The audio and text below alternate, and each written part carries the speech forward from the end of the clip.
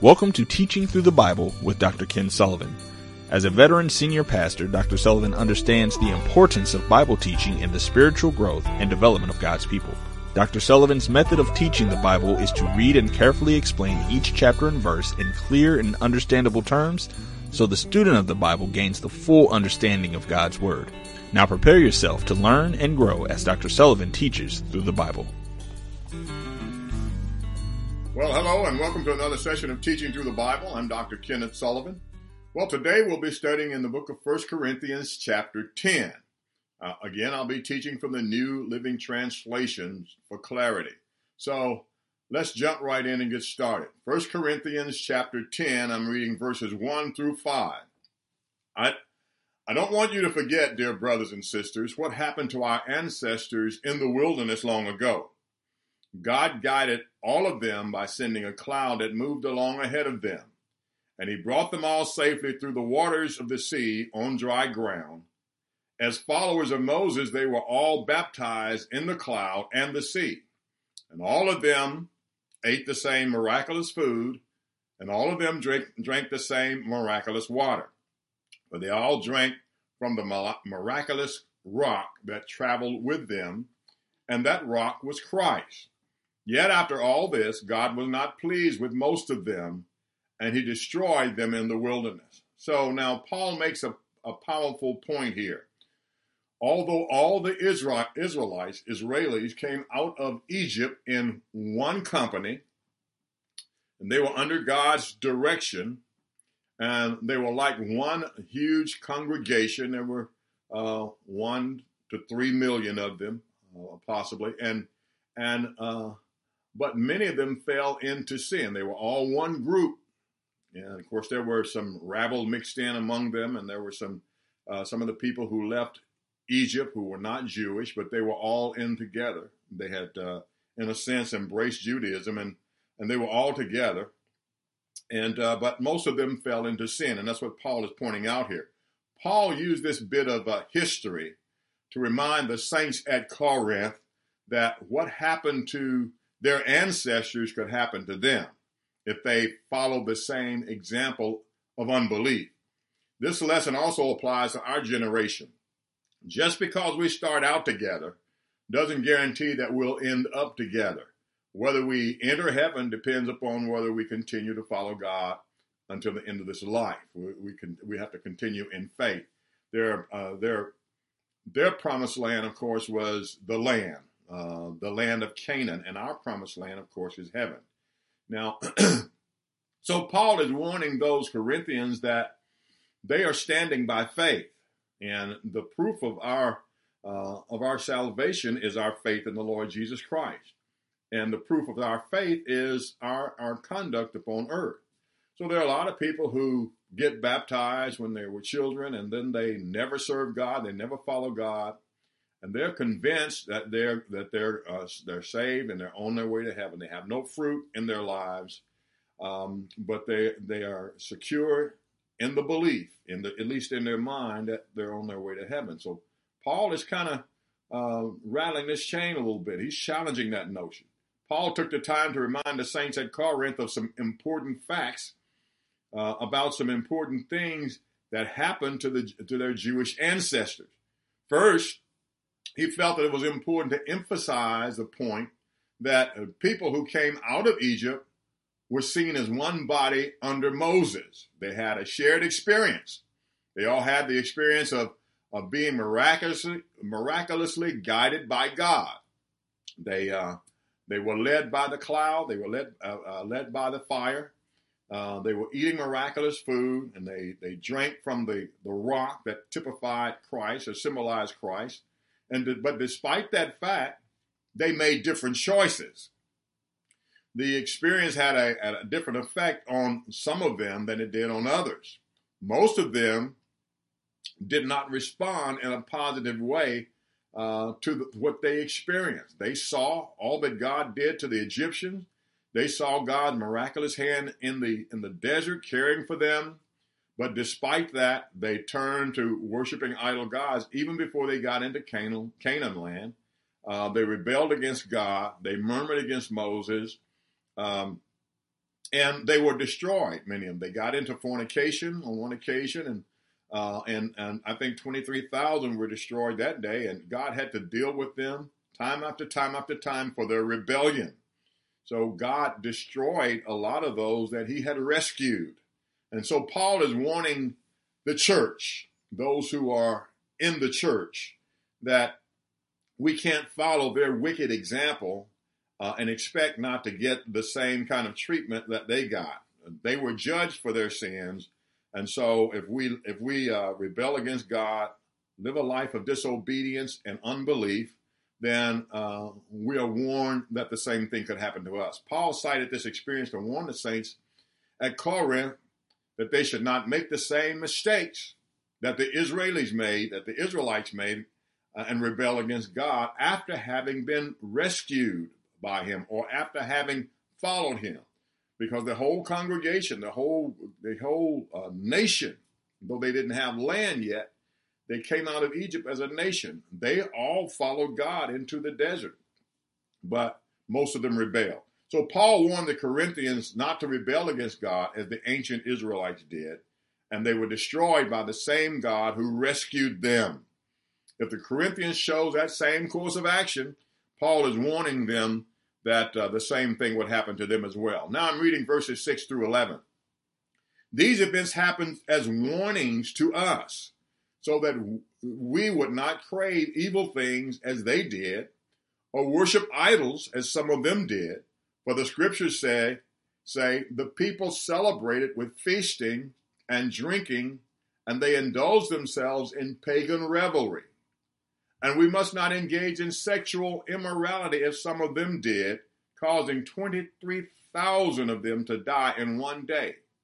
Nor should we put Christ to the test, as some of them did, and then died from snake bites. And don't grumble as some of them did, for that is why God sent his angel of death to destroy them. All of these events happened to them as examples for us. They were written down to warn us who live at the time when this age is drawing to a close. So there's some important nuggets to be brought out of that. The overlying point that Paul is making is that we can't live like they lived, claim religion, claim to be Christians, live like they live, and expect to escape the judgment that fell upon them. In these 6 verses, Paul provided a list of some of the very sins that defined the rebellion of his ancestors and caused their destruction. They desired evil things. They worshiped idols. They engaged in sexual immorality, okay? They put God to the test, and they grumbled and complained against God. Now, God has demonstrated his great love and concern to the Hebrews by freeing them from the terrible oppression of the Egyptians. He demonstrated his love. He rescued them. He showed them mercy. He destroyed the firstborn of the Egyptians. That was a culminating act of his miracles. After all those other, I believe, 10 miracles that he did. And then his coup de grace was to destroy the firstborn. And then he delivered the Israelites out safely. They had witnessed his deliverance time and time again, not only in Egypt, but as they went out into the desert. And they ended up actually spending 40 years wandering around in the desert because of their rebellion, when they could have gone straight into Canaan land if they had obeyed God. They'd seen God's great and mighty miracles, and they had enjoyed his care and his provisions, but they chose to rebel against God. They murmured. They bitterly chided against Moses. They claimed to prefer to go back to Egypt. In fact, they on one occasion they said, let's choose a leader to lead us back into Egypt, because Egypt was better than this. And they provoked God in so many ways. Now in Exodus chapter 32, the Israelites made a golden calf and held a feast to it, and worshiped it. And they said, they gave credit to the golden calf, the idol, and said, these are the gods that brought you up out of Egypt. So they took the credit and the glory that went to God after he'd been so good to them, they made something with their own hands, a golden calf, and they bowed down and worshiped that thing, and they gave it the credit for leading them out. All of the good things that God had done in their lives, they gave credit to a dumb idol. And Paul also mentioned an occasion when the Israelis worshiped the Canaanite god Baal Peor and engaged in sexual immorality with Moabite women, and God killed 23,000 of them in one day. That's in Numbers chapter 25, verses 1 through 9. Now, this example was especially relevant to the saints at Corinth because they lived under the shadow of all of these pagan temples that crafted in prostitution, that trafficked in human trafficking, prostitution. And there was so much immorality that surrounded them. But Paul warned them that don't fall into this sexual immorality like they did. And actually the Corinthians were in a similar situation that the Israelites were when they came out of Egypt, because the nations around them were very sexually immoral. And so they were seduced into falling into this. And Paul ended this section of his letter with a warning against following the example of their ancestors and putting God to the test. He reminded them of how their ancestors also tested God's patience by murmuring and complaining about the manna. God was feeding them with manna, and they would have only had to eat that manna for a few days, perhaps a few weeks at most, or months at most. They would only have to eat that, because if they had been obedient, instead of wandering around in the desert for 40 years, they would have gone right in and possessed the land of Canaan. It wasn't that far away from Egypt. They could have gone right in short order. But because they rebelled against God, he had them wander around in the desert for 40 years. They murmured against God, and they chided Moses, and they murmured against Moses, and God judged them by sending poisonous snakes among them. And many were bitten and died from those snakes. And you can read about that in Numbers chapter 21, verses 5 and 6. All the things that happened in Israel's recorded history can be used as lessons to the saints of every generation. Some of the Corinthians believe that since they were under grace, now these are the Corinthians that Paul is speaking to and warning about the ancient Israelites and what they did. So they had come under Christ. They had been saved by the blood of Christ. And some of them believed that they were under grace. And since they were under grace, they could do whatever they wanted with their bodies. And that's a teaching that is pretty prominent, common in our day. People think they can get baptized and then they can go on with their sinful lives. They can live any way they want to. All they do, come to church, get baptized, maybe put their name on the roll, and now they're safe to sin. And that's not, and Paul is warning against that. When you say that you're a Christian, when you turn your life over to Christ, then you are freed from the reign of sin. You are freed from the slavery of sin. And God expects us to live a different kind of lifestyle. Now, that's not to say that we don't still struggle with some sin in our lives, that God helps us to overcome stuff. But we don't just live in sin, and we don't live under the domination of sin. Sin does not reign over us. Okay? So there may be some sin that remains in us. God cleanses us from sin. He's in the process of cleansing us from all sin. And so we live a different kind of life when we become Christian. Paul took the time to correct that kind of erroneous thinking. He let them know that they had to avoid the sins that the ancient Israelis had fallen into. He also made it clear that God expects his people to walk in obedience to his moral laws. So we're responsible to live in a way which pleases God. God gives us the grace to live right, not the grace to sin. There's nowhere in the Bible that says God gives us the grace or the license to sin. No, he gives us the grace to follow him, to obey him, and to live a different kind of life. That's grace in itself. The fact that we're able to turn away from our old sins and walk in obedience to the things of God, that is God's grace that is working in us. The Bible says, for it is God who works in you, Philippians chapter 2, both to will and to do of his own good pleasure. God is working in us, giving us the desire and the ability to obey him. Okay, so in Philippians chapter 2, it tells us that it is God who is giving us the desire to obey him, and then he's giving us the ability to obey him. So we ought to work out our own salvation with fear and trembling, okay, because God is working in us, both to will and to do of his own good pleasure. That's that whole passage there. So there's a partnership between God. God gives us the grace. We use the grace to live for him, to turn away from sin. Now I'm reading verses 12 through 14. If you think you're standing strong, be careful, for you too may fall into the same sin. But remember that the temptations that come into your life are no different from what others experience. And God is faithful. He will keep the temptation from becoming so strong that you can't stand up against it. When you're tempted, he will show you a way out so that you will not give in to it. So, my dear friends, flee from the worship of idols. So, it's important for Christians not to become overconfident, okay? We have to be watchful and aware of the possibility of falling into the same sins that they fell into. So we can't get cocky, we can't get overconfident, but we have to be watchful and aware that it is possible to fall. And so we have to watch ourselves.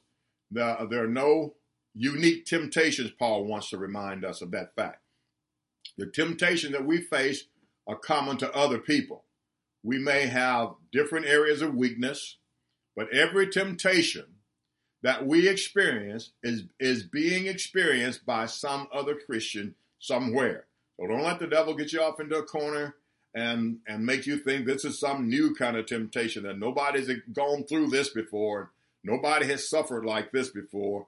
These temptations are common. They are the tools of the enemy that tries to destroy us, and God uses them, what the enemy brings against us, to temper our faith and make us strong, okay?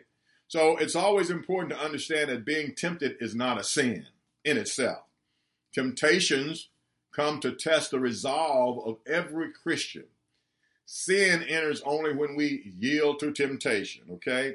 So you're going to be tempted in the area of your commitment.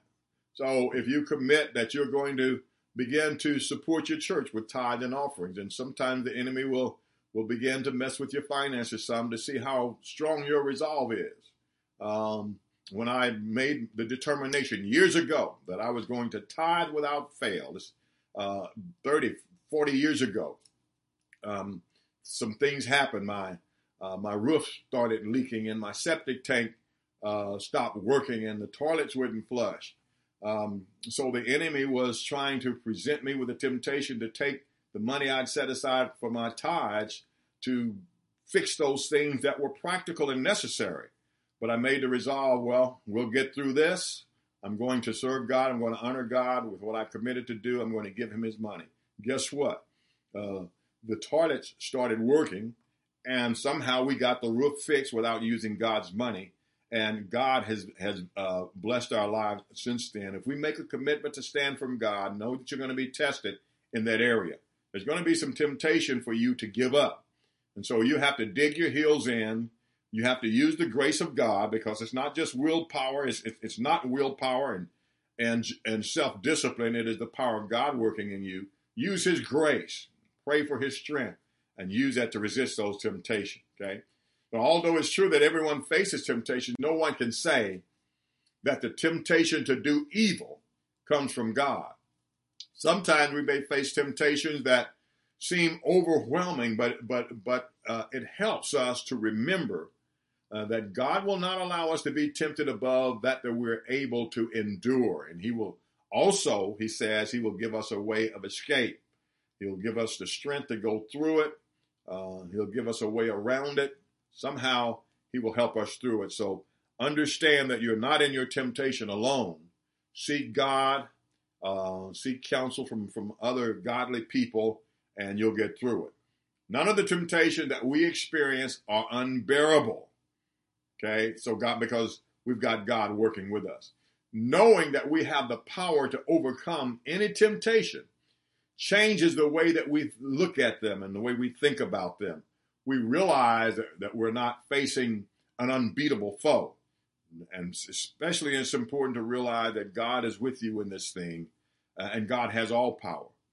We realize that our capacity for victory over the temptation, when we think about that fact that God is with us, He'll help us, we're aware that we can be victorious over the temptation. Now, this kind of clear thinking propels us forward, and it gives us greater resolve when we know that we can do something. However, overcoming various temptation requires us to fight. We have to fight smarter rather than harder sometimes. To win, we have to use all the resources in our arsenal. Now, there are some temptations that are unavoidable and must be faced head on.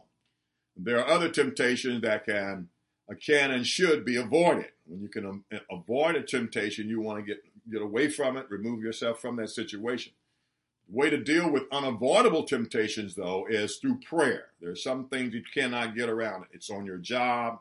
It's at your church. It's wherever you have to go. It's in your home. So you have to be very prayerful in that. Seek God. Stay in the Word. It's wise to prepare ourselves beforehand by developing a disciplined prayer life. But we must also be willing to call upon God to help and strengthen us at the very point and at the time of temptation. Prepare before the temptation by developing a disciplined life of prayer so that you are arming for war during a time of peace. But then sometimes temptation hits us suddenly, and we have to be ready to pray and pray our way out of it and pray our way through it, seek the help of God, okay? So God will give us the strength to get through it. God will help us. Jesus said this, keep alert and pray. Watch and pray, the King James says. Otherwise, temptation will overpower you. For though the spirit is willing enough, the body is weak. Okay, that's Matthew 26:41. So the spirit is willing to obey God, but our body gets in the way sometimes. That's what Jesus is saying. So prayer is the antidote. Prayer is the thing that gives us the strength, that changes our mind and our thinking towards sin, and it helps us to get through it. When he faced what was possibly the greatest unavoidable temptation in his life, that is Jesus, when he had to go to the cross, he had to face that torture and then that terrible death. He was tempted to try to go around it. And so he prayed. He sought God and he said, Father, if it's possible, take this cup from me. In other words, if there's another way to do this, let's do it. I don't really want to go through this. But he said, nevertheless, not as I will, your will be done. He went and he prayed, and the Bible says an angel came and strengthened him. And then he was able to stand up and face that temptation and go through that torture and that death for our sakes. And now we are saved because of his obedience. And that's in Luke 22:40-43. After seeking God in prayer, Jesus was able to escape the failure. God gave him strength, and he did not fail in any area of his life. He was able to go through it, okay?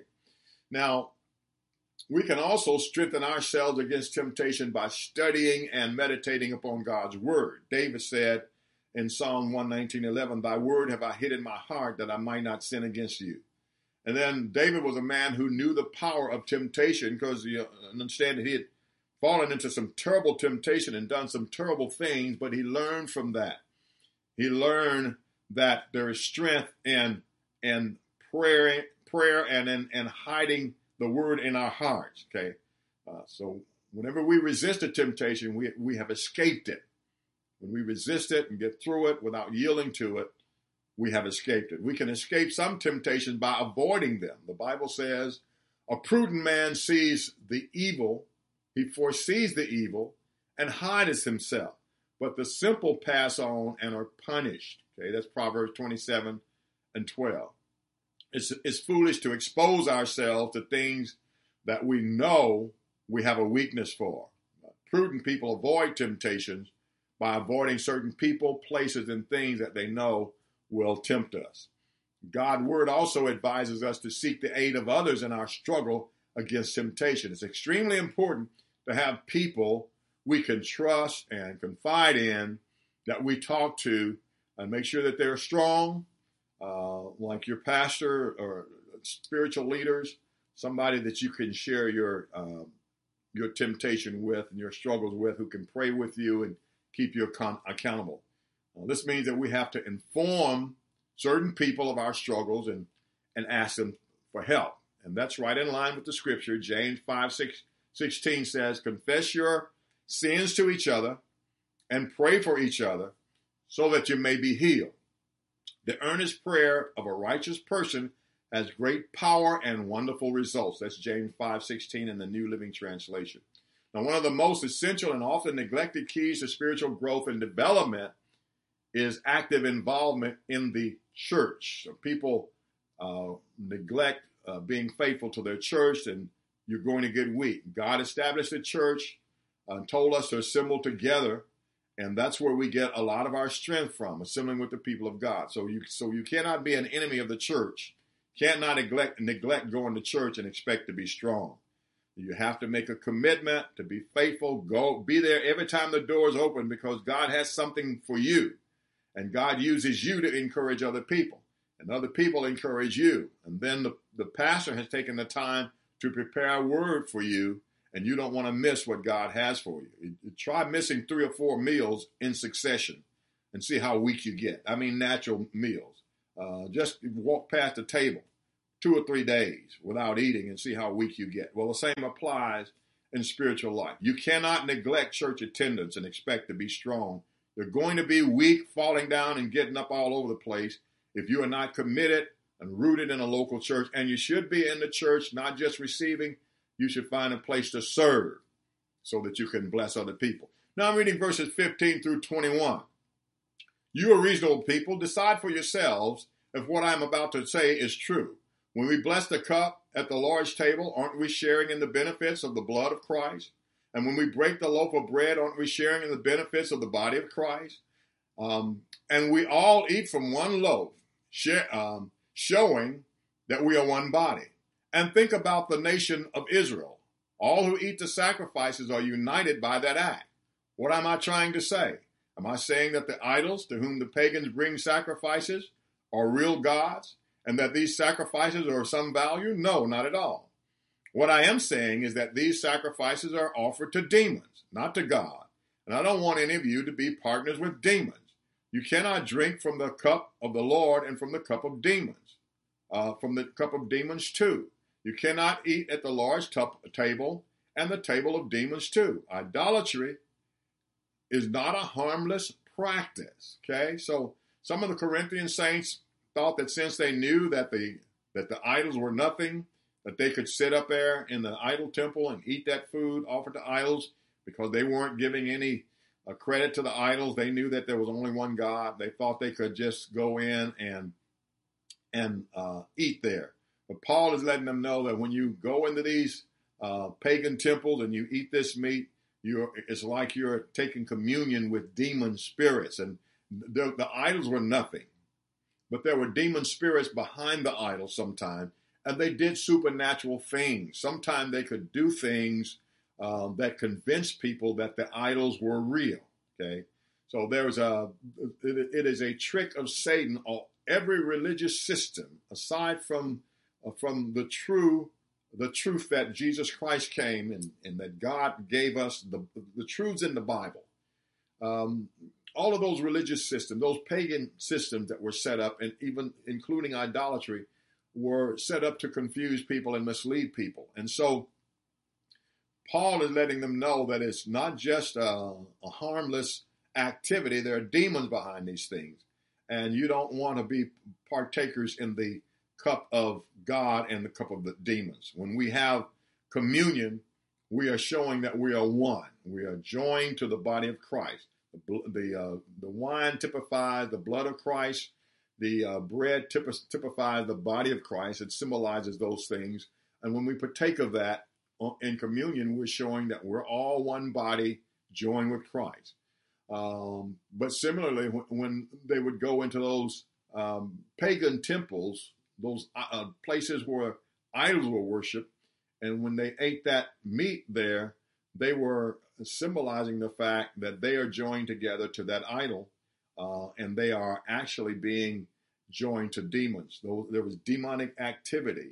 Sometimes people would become possessed by demons, and sometimes people could tell fortune through these demons. They knew secret things, and they would reveal them sometimes to the priests and the priestesses. And Paul encountered that in the book of Acts. You'll remember there was a girl who was demon-possessed, who made her master, she was a slave girl, and she made her masters a lot of money because she could tell fortune. And that's what psychics do today. And that's why God's people should have nothing to do with psychics and witches and the occult and all of that stuff today. And there's demon activity behind it. And so we don't want to be joined with consorting with demons.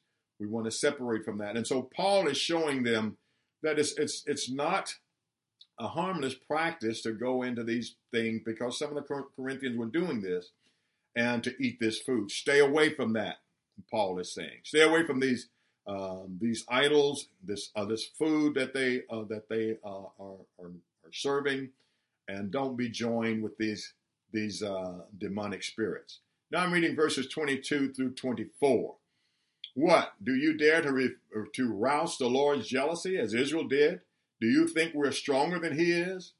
You say I am allowed to do anything, but not everything is helpful. You say I'm allowed to do anything, but not everything is beneficial. Don't think only of your own good. Think of other Christians and what is best for them. So participants in these pagan rituals and eating that food sacrificed to idols would provoke God to jealousy, in the same way that the ancient Israelites provoked God to jealousy by worshiping those idols. And so Paul warned the Corinthians to be careful not to arouse God's anger and his jealousy like they did by consorting with the pagan worshipers, and by going into those pagan temples and eating the meat that was there. Some of the saints insisted on exercising their freedom just because they realized that there was nothing to the pagans, but they didn't take into consideration that they were joining themselves to demons. Now I'm reading verses 25 through 26. Here's what you should do. You may eat any meat that is sold in the marketplace. Don't ask whether or not it is offered to idols, and then your conscience won't be bothered. For the earth is the Lord's and everything in it. So Paul confirmed the fact that some of the animals that were sacrificed to idols and sold in the meat markets, he confirmed that, and he says how to handle that is don't ask any questions. Don't ask, don't tell. When you go to buy the meat, don't ask him, was this meat offered to idols? Because if you do and they tell you, then your conscience is provoked. So he says, don't ask, don't tell. There's nothing wrong with the meat as long as you have no mind that it's an idol, that your conscience is clear.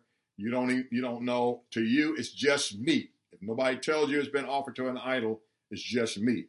But if somebody tells you it's been offered to an idol, he said, don't eat it. For your sake, for the sake of the person who may be watching you. You don't want to violate the weak conscience of your brothers or sisters. Okay? Now I'm reading verses 27 through 31. If someone who isn't a Christian asks you home for dinner, go ahead, accept the invitation if you want to. Eat whatever is offered to you, and don't ask any questions about it. Your conscience should not be bothered by this. But suppose someone warns you that this meat has been offered to an idol. Don't eat it, out of consideration for the conscience of the one who told you. It might not be a matter of conscience for you, but it is for the other person. Now, why should my freedom be limited by what someone else thinks? If I can thank God for the food and enjoy it, why should I be condemned for eating it? Whatever you eat or drink or whatever you do, you must do all for the glory of God. Okay, so if a Christian received an invitation to go to the home of an unbeliever, and Paul said, accept the invitation and don't ask any question, but and eat the food without asking any question. But if they tell you it's been offered to an idol, then you're under obligation not to eat it. because you want to always consider the fact that you're representing God, and you don't want to send the signal that it's okay to eat meat offered to idols, because that person's conscience may be saying to them that the idols are something real. Okay, so Paul spent a lot of time on this because it was relevant to them. It's not as relevant to us today, at least in Western civilization, because we don't indulge in that. The thing that's relevant to us is that we should be considerate of whatever we do. We should think about other people and how it affects other people. That's the lesson for us today. Whatever we do, we should be considerate of how what we do is going to affect someone else. Now I'm reading verses 32 and 33. Don't give offense to Jews or Gentiles or the church of God. That is the plan I follow too. I try to please everyone in everything I do. I don't just do what I like or what is best for me, but what is best for them, so they may be saved. Okay, so Paul is saying that we have to comport ourselves. That is, we have to carry ourselves in such a way all the time so that we're considerate of other people. Paul kept his eye on the bottom line. How is this affecting other people? How can I get them to Christ? Paul wanted people to be saved. And so he calculated all of his actions and how it fed into that. If I'm doing something that's going to offend people or shy them away from Christ, I don't want to do it. I want to deny myself that. So Paul is saying we should be at all times considerate of the needs of other people and how it's going to affect them, and the fact that we want them to come to Christ. Amen? Well, that brings us to the close of 1 Corinthians chapter 10. Next time we will deal with chapter 11. If you're ever in the Indianapolis area, I want to invite you to come worship with us at New Direction Church. We have 2 campuses here in the Indianapolis area, and my son is the pastor, the senior pastor over both campuses. He's doing a wonderful job. Our North Campus, our East Campus is located at 5330 East 38th Street, and our North Campus is located at 7701 East 86th Street. We'd like for you to come and visit with us and be blessed in the services. You can check the service time by going to ndcbetterlife.org. I'd like for you to join me in our next session when we will cover chapter 11 of 1 Corinthians. Until then, may God bless you. Thank you for tuning in to Teaching Through the Bible with Dr. Ken Sullivan. We hope this program has benefited you in your Christian walk. For a free download of this program and to browse Dr. Sullivan's books, videos, and audio titles, visit our website at emergecurriculum.com. Please tune into our next teaching session on Vision Stream Network or listen on demand from our podcast.